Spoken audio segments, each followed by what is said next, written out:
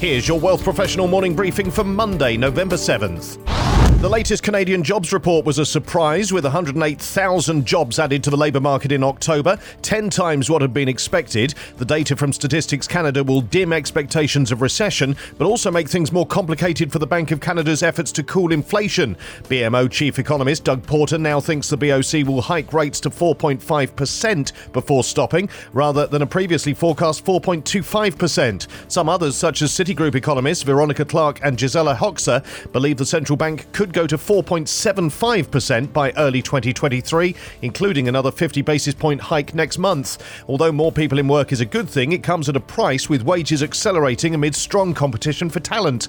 The data shows that wages were up 5.6% year over year, not seasonally adjusted, with larger gains for those in construction, professional services, accommodation and food. There were wage gains for 68% of people in finance, insurance, real estate, rental and leasing, according to Statistics Canada.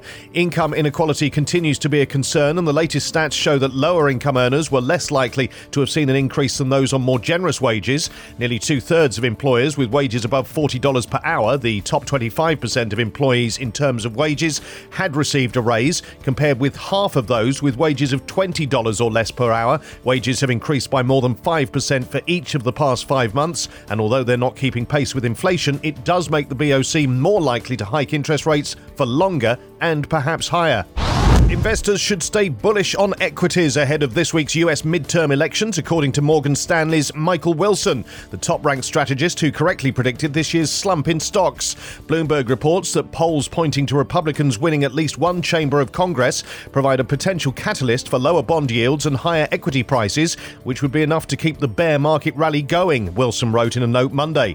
Americans head to the polls on Tuesday to decide control of both chambers of Congress, the governorship in 36 states, and countless other local races and ballot initiatives. A clean sweep by the Republicans could greatly increase the chance of fiscal spending being frozen and historically high budget deficits being reduced, fueling a rally in 10-year treasuries that can keep the equity market rising, Wilson said.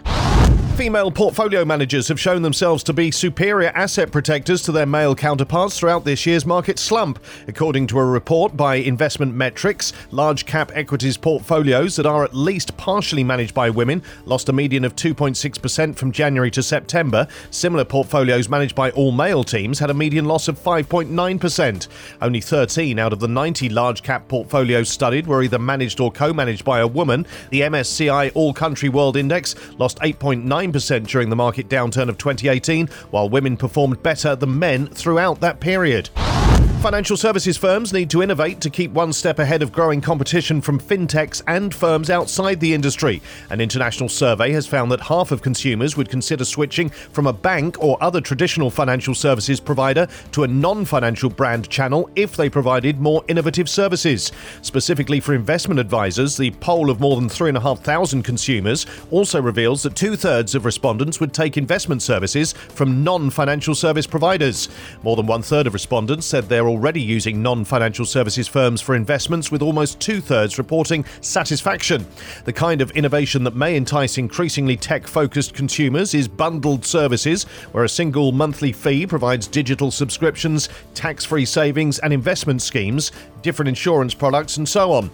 Two-thirds of consumers told the survey by embedded finance firm Additive that they are interested in putting aside money into online savings pots for different goals from an organisation other than a bank. These stories in full at wealthprofessional.ca and in our newsletters. Plus, after last week's economic update, KPMG and Canada experts break down measures on affordability, tax on share buybacks and more. Even with the pandemic inequality drop, Canada has a long way to go, and why even clients who may have saved enough to retire still need advisor reassurance. For Wealth Professional Canada, I'm Steve Randall.